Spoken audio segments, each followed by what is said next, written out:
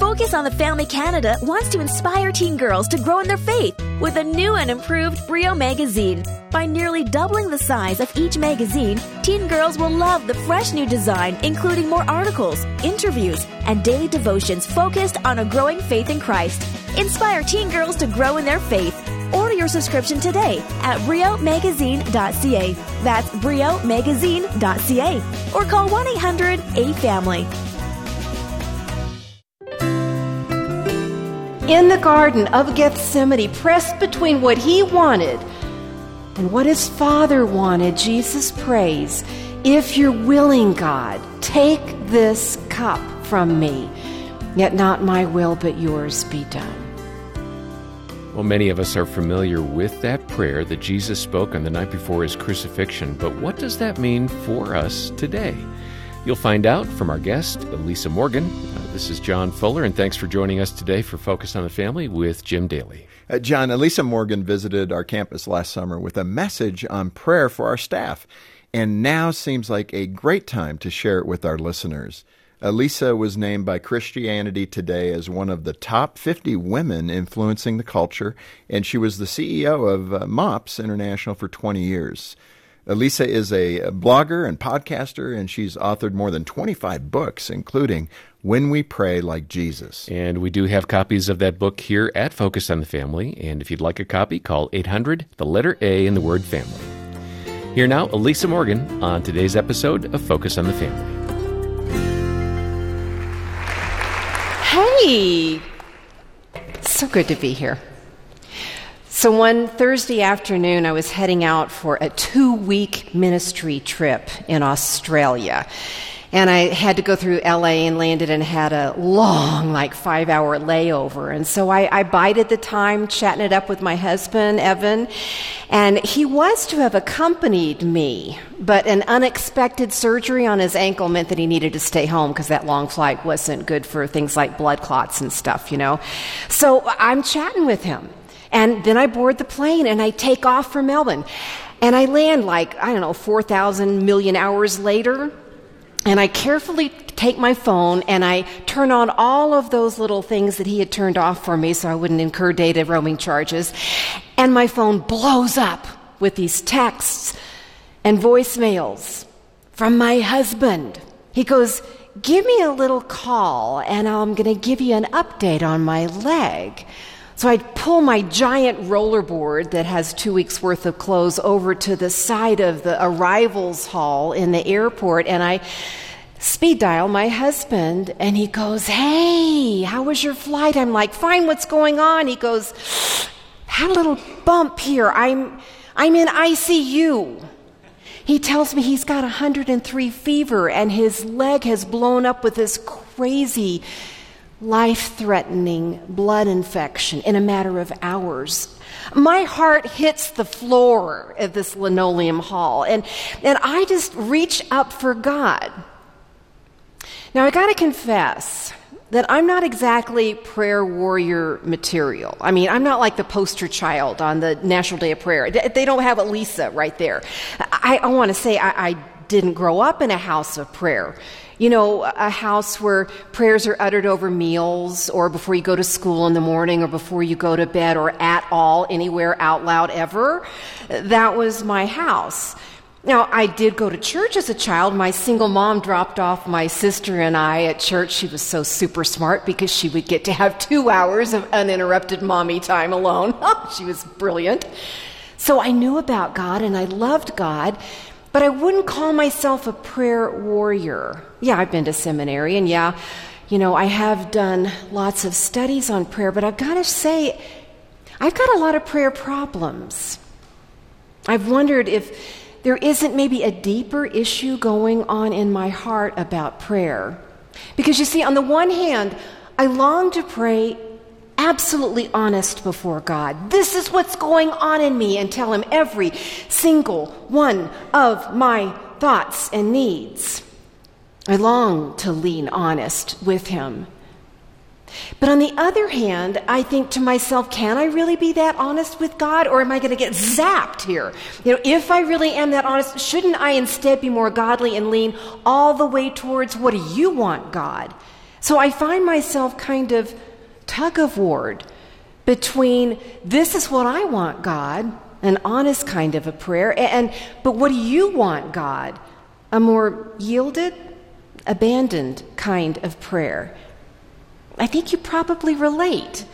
What kind of prayer problems do you have today, right now, right this very second? I want to invite you to identify it and bring it forward in your heart right now and consider this prayer problem as we're considering what it might be like to pray like Jesus. Keep it front of mind. When I reached out to God in Australia, I found myself glomming onto a certain scripture that I had been reading in my regular time. That's what happens often when we hit a crisis, isn't it? Something we've been studying comes full to life in application time for us, right? And I had been reading the prayer that Jesus had prayed in the deepest hours of his life on this planet. It's in that moment a kind of a two-sided prayer coin was forged. And I'm going to read it. This is from Luke chapter 22. And we're going to pick it up in verse 39. Luke chapter 22. It's really familiar, but listen to this. Jesus went out as usual to the Mount of Olives, and his disciples followed him. On reaching the place, he said to them, "Pray that you will not fall into temptation." And he withdrew about a stone's throw beyond them, knelt down and prayed, "Father, if you are willing, take this cup from me, yet not my will, but yours be done." An angel from heaven appeared to him and strengthened him, and being in anguish, he prayed more earnestly, and his sweat was like drops of blood falling to the ground. Deep, sincere prayer. It is the wee hours of the morning, probably around 1 o'clock, after a long day of Passover celebration and summary teachings that were offered over a meal. Judas the betrayer is already slinked out to do his deed, and now the remaining 11 trudge with Jesus from the upper room through the city of Jerusalem, across the Kidron Valley, east to finally where they end up in Gethsemane, their destination. And Jesus asked these followers to follow, to watch and pray against what is coming next. Repeatedly invites them. First he starts with the 11, and then he singles out Peter, James, and John to be with him while he prays. And he gives these specific words. These words swirl in a kind of a brew with the thoughts of all the religious leaders and the Roman authorities that the disciples have been taking in. And with their stomachs full and their heads tired, they dip and they doze. And Jesus is left alone. And in this crucible, in the Garden of Gethsemane, pressed between what he wanted and what his Father wanted, Jesus prays, "If you're willing, God, take this cup from me, yet not my will but yours be done." Do you know this prayer is recorded in 3 of the 4 Gospels? Matthew, Mark, and Luke all share this prayer, and John alludes to it. In all 4 of the Gospels, there's these 2 sides of Jesus, 2 sides of prayer, a prayer coin, a prayer coin. We think to ourselves, wait, Jesus invited his disciples then in the 1st century. But we have these words here in our Bible for us in the 21st century. As he invited those disciples, is he not also inviting us disciples, you and me, our 21st century disciples, to join him in this prayer? What might happen if we pray like Jesus? What might be changed inside of us? And so I want to look at both sides of these. The prayer coin, both sides. The first side is, take this cup.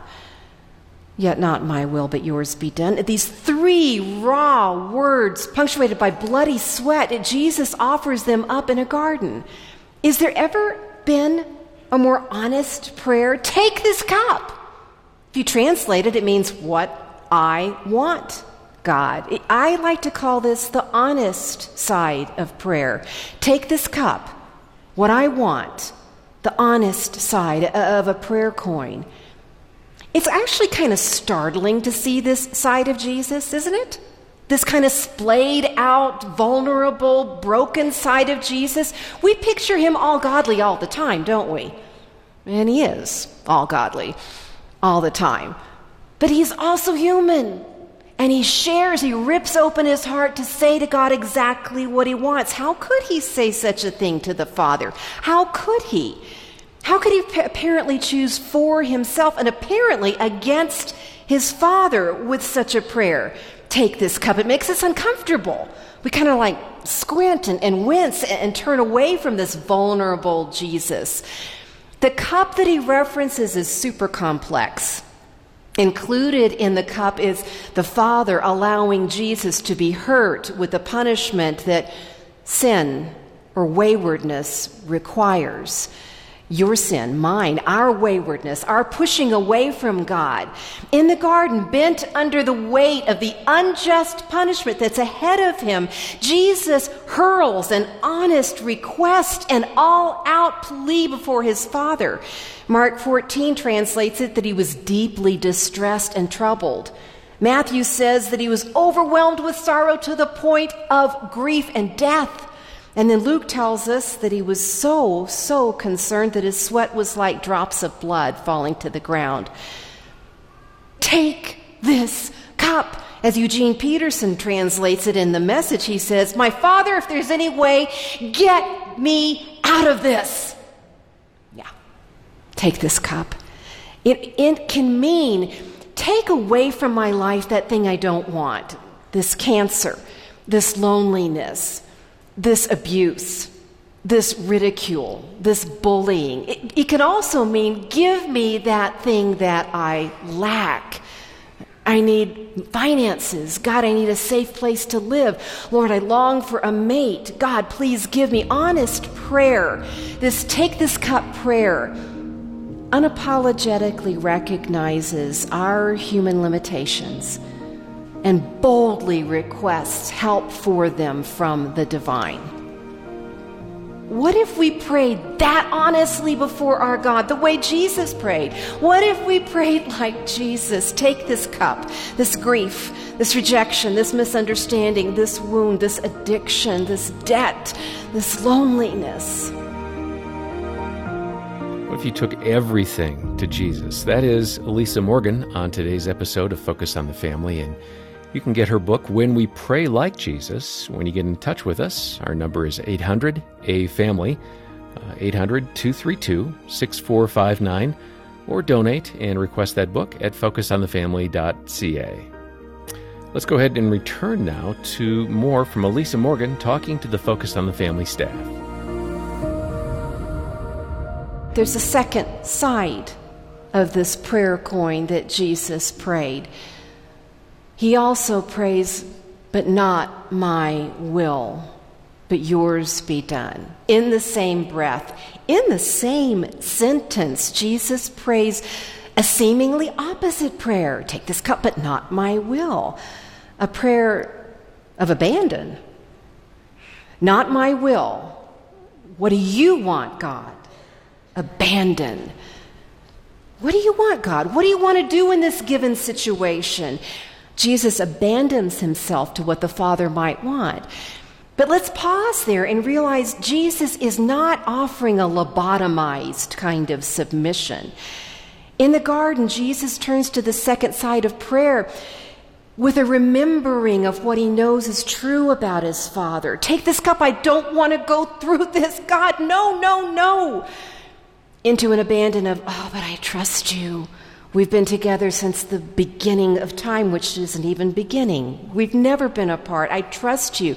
And I begin to see this kind of cumulative work of prayer that Jesus is expressing as he prays. What if we prayed this way? What if we prayed this abandonedly, this, what do you want, God? What do you want to do there? And not my will that my teenager follow God. Not my will that my husband adore me and cherish me. Not my will that my boss decides to keep me on the payroll. Not my will that my friend apologizes for what she's done. Not my will. This Focus on the Family broadcast will continue in just a moment. After her husband's affair, Amanda thought her marriage was over, but then she found our broadcast app. So really, Focus on the Family gave me hope, and it gave me a change in perspective, that no, not every marriage is going to end. There is hope. I'm Jim Daly. Together we can rescue more marriages like Amanda's, especially during this pandemic. Donate today at focusonthefamily.ca/give. Focus on the Family Canada's Hope Restored Marriage Intensive program is a proven program designed to save couples from the brink of divorce. For over 15 years, Hope Restored Marriage Intensives have helped more than 4,500 couples, and over 80% of those surveyed are still together 2 years after attending. If you or someone you know is facing a crisis in their marriage, please call Focus on the Family Canada today at 1-833-999-HOPE or visit hoperestoredcanada.ca to find out more. Often in advertising, you'll hear terms like no obligation. But what does that mean?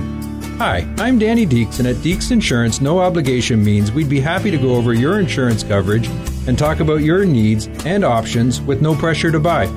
And you could benefit, either from potential savings on premiums or by getting a better understanding of your policy.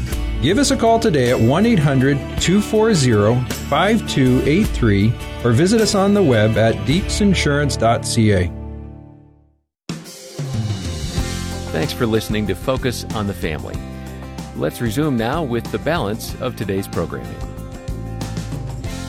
So when my heart hit the floor in Melbourne in the airport, I'm wrestling between this ping pong of this two-sided prayer.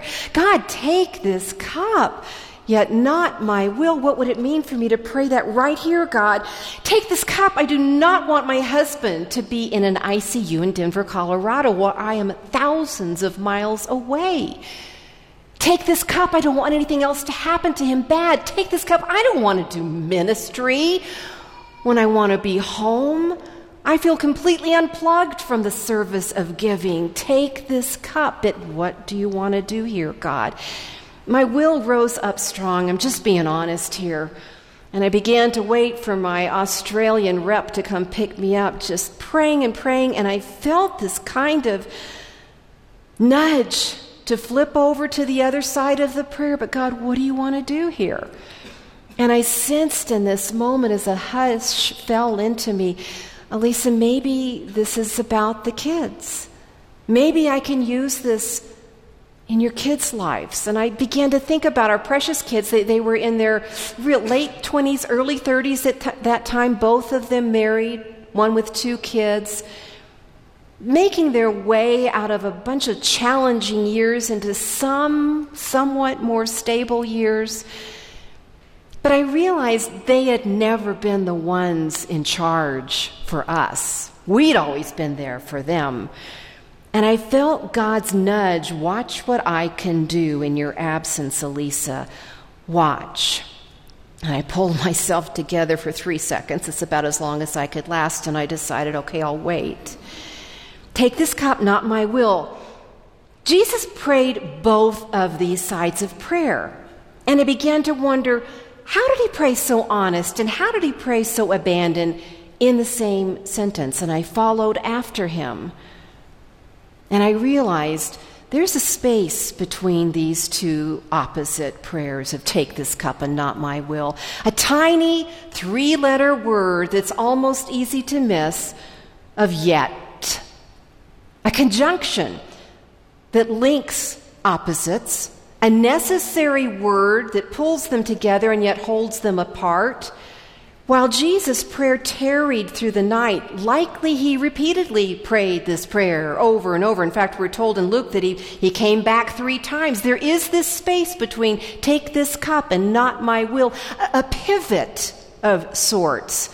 I picture a gymnast, or I think about a basketball player, dribbling, stopping, pivoting, turning, aiming, shooting.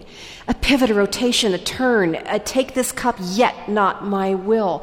And I begin to think that in that little space between these two opposite sentiments, something is happening in Jesus' heart that motivates him, that clarifies him, that aligns him in a different way in this pivot. There is this space. I read John recording Jesus' upper room prayer for his disciples then and his disciples going forward. In John 17:21, he prays most specifically, may they be one as you and I are one. And he can model that for us. He can pray that because he is one with the Father, intimately so. And he prays it for us because Jesus actually died to provide that kind of intimacy that we too could have it with our God. In Australia, my 72-hour crisis of being away from my husband taught me so much as I applied this prayer. I would pull out my iPad and FaceTime Evan in ICU every hour. We found out, oh my goodness, it is the flesh-eating MRSA bacteria that's in his bloodstream. He was minutes away from being absolutely helpless. He caught it as it began to spread. The nurses attended to them. We would chat every single hour, and the beautiful people at our Daily Bread Ministries where I was serving figured out a way to tape my messages so that I could return after that first initial conference and get home as quickly as possible. But in my absence, my daughter brought her dad blankets in the ICU because at 103 he was shivering and she thought he needed to be warmer. Precious, precious offering. And my son thought he didn't probably want to eat the hospital food, so we wanted to cook for him and bring him food, when of course he wasn't eating very much. But what they were doing was speaking out of their language of love, stepping forward. The best news of all is I was able to get home. And you know what I didn't even notice? Is that because I was flying in the opposite direction, I gained a day, which made my distance from him even shorter. Best news of all, cherry on top, is Evan lived. And he's here, and he's fine, and his leg is intact. The one they thought they were going to have to amputate is there, and he plays golf on it, and he walks on it, and he rides his bike on it, and he continues to live on it. So what might happen if we all prayed like Jesus? What if we dared to enter into this sacred place in Scripture? Again, into a prayer that is included in 3 of our 4 Gospels and mentioned in the 4th. What if we entered it? What if we accepted the invitation that our God gives to join him in this prayer? I think about trying to practice it, and it's a kind of almost like a pattern you look at. Take this cup, yet not my will. Take this cup, yet not my will. Take this cup, God, that my teenage child not make horrible decisions today, God. Please keep them out of the ditches, yet not my will. And as I pray not my will, I'm going, God, what do you want to do? And I sense God going, well, Elisa, why are you trying to protect your children from the very things I used to bring you to me? Can you let me be their God the way you've let me be your God? Oh, what happens? I'm stunned with it, but the more I pray repeatedly, do you see the depth that's forged? Take this cup, not my will, day after day, issue building on issue, struggle building on struggle, back and forth between honest and abandoned until we're finally freed in a different way. I asked you to think about a prayer problem you have today, and it's probably still front of mind, although it might have slipped to the back, but those prayer problems usually don't go quiet for very long, do they? If you have a quarter, grab a quarter and stick it in your right hand, and maybe George's head is the take this cup side. God, this is what I want.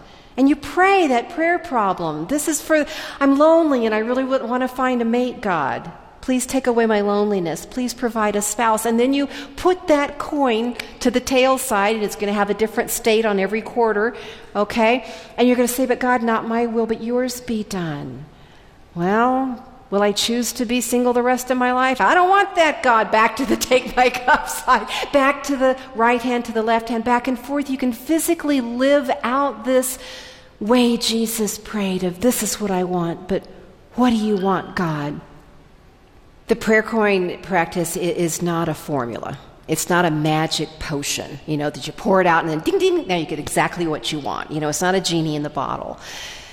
What it is a way to express in real life, everyday practice, what Jesus did in the garden as he wrestled, fully God and fully man, with what he knew was ahead of him, and he was absolutely terrified to face, and yet what he trusted God to pull him through.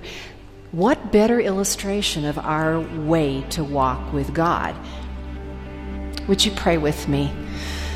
Lord, thank you. Thank you for this illustration of your son spent and splayed in desperation before you. And thank you because he did allow himself to be spent and splayed and then pivoted into obedience and abandon, even to the point of death on the cross. We can now enjoy a relationship of intimacy and hope, an ongoing relationship with you. Would you give us the courage, dear God, to spend the prayer coin, the coin that you lavishly forged for our benefit. In your name, amen. Author and teacher Elisa Morgan speaking to our staff on today's episode of Focus on the Family. Yeah, I really appreciated Elisa's message. It seems like these days we don't get a lot of instruction on exactly how to pray, and it's such an important part of our Christian faith. That regular conversation with God is such a critical element of a believer's toolbox.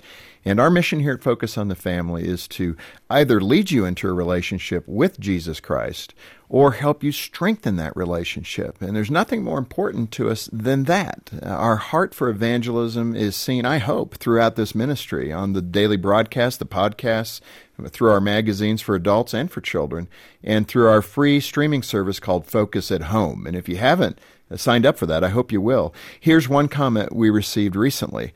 The videos for children on Focus at Home have made a big difference in my 6-year-old daughter's life. She actually told me, "Mom, I don't have to be scared anymore. I can just pray instead."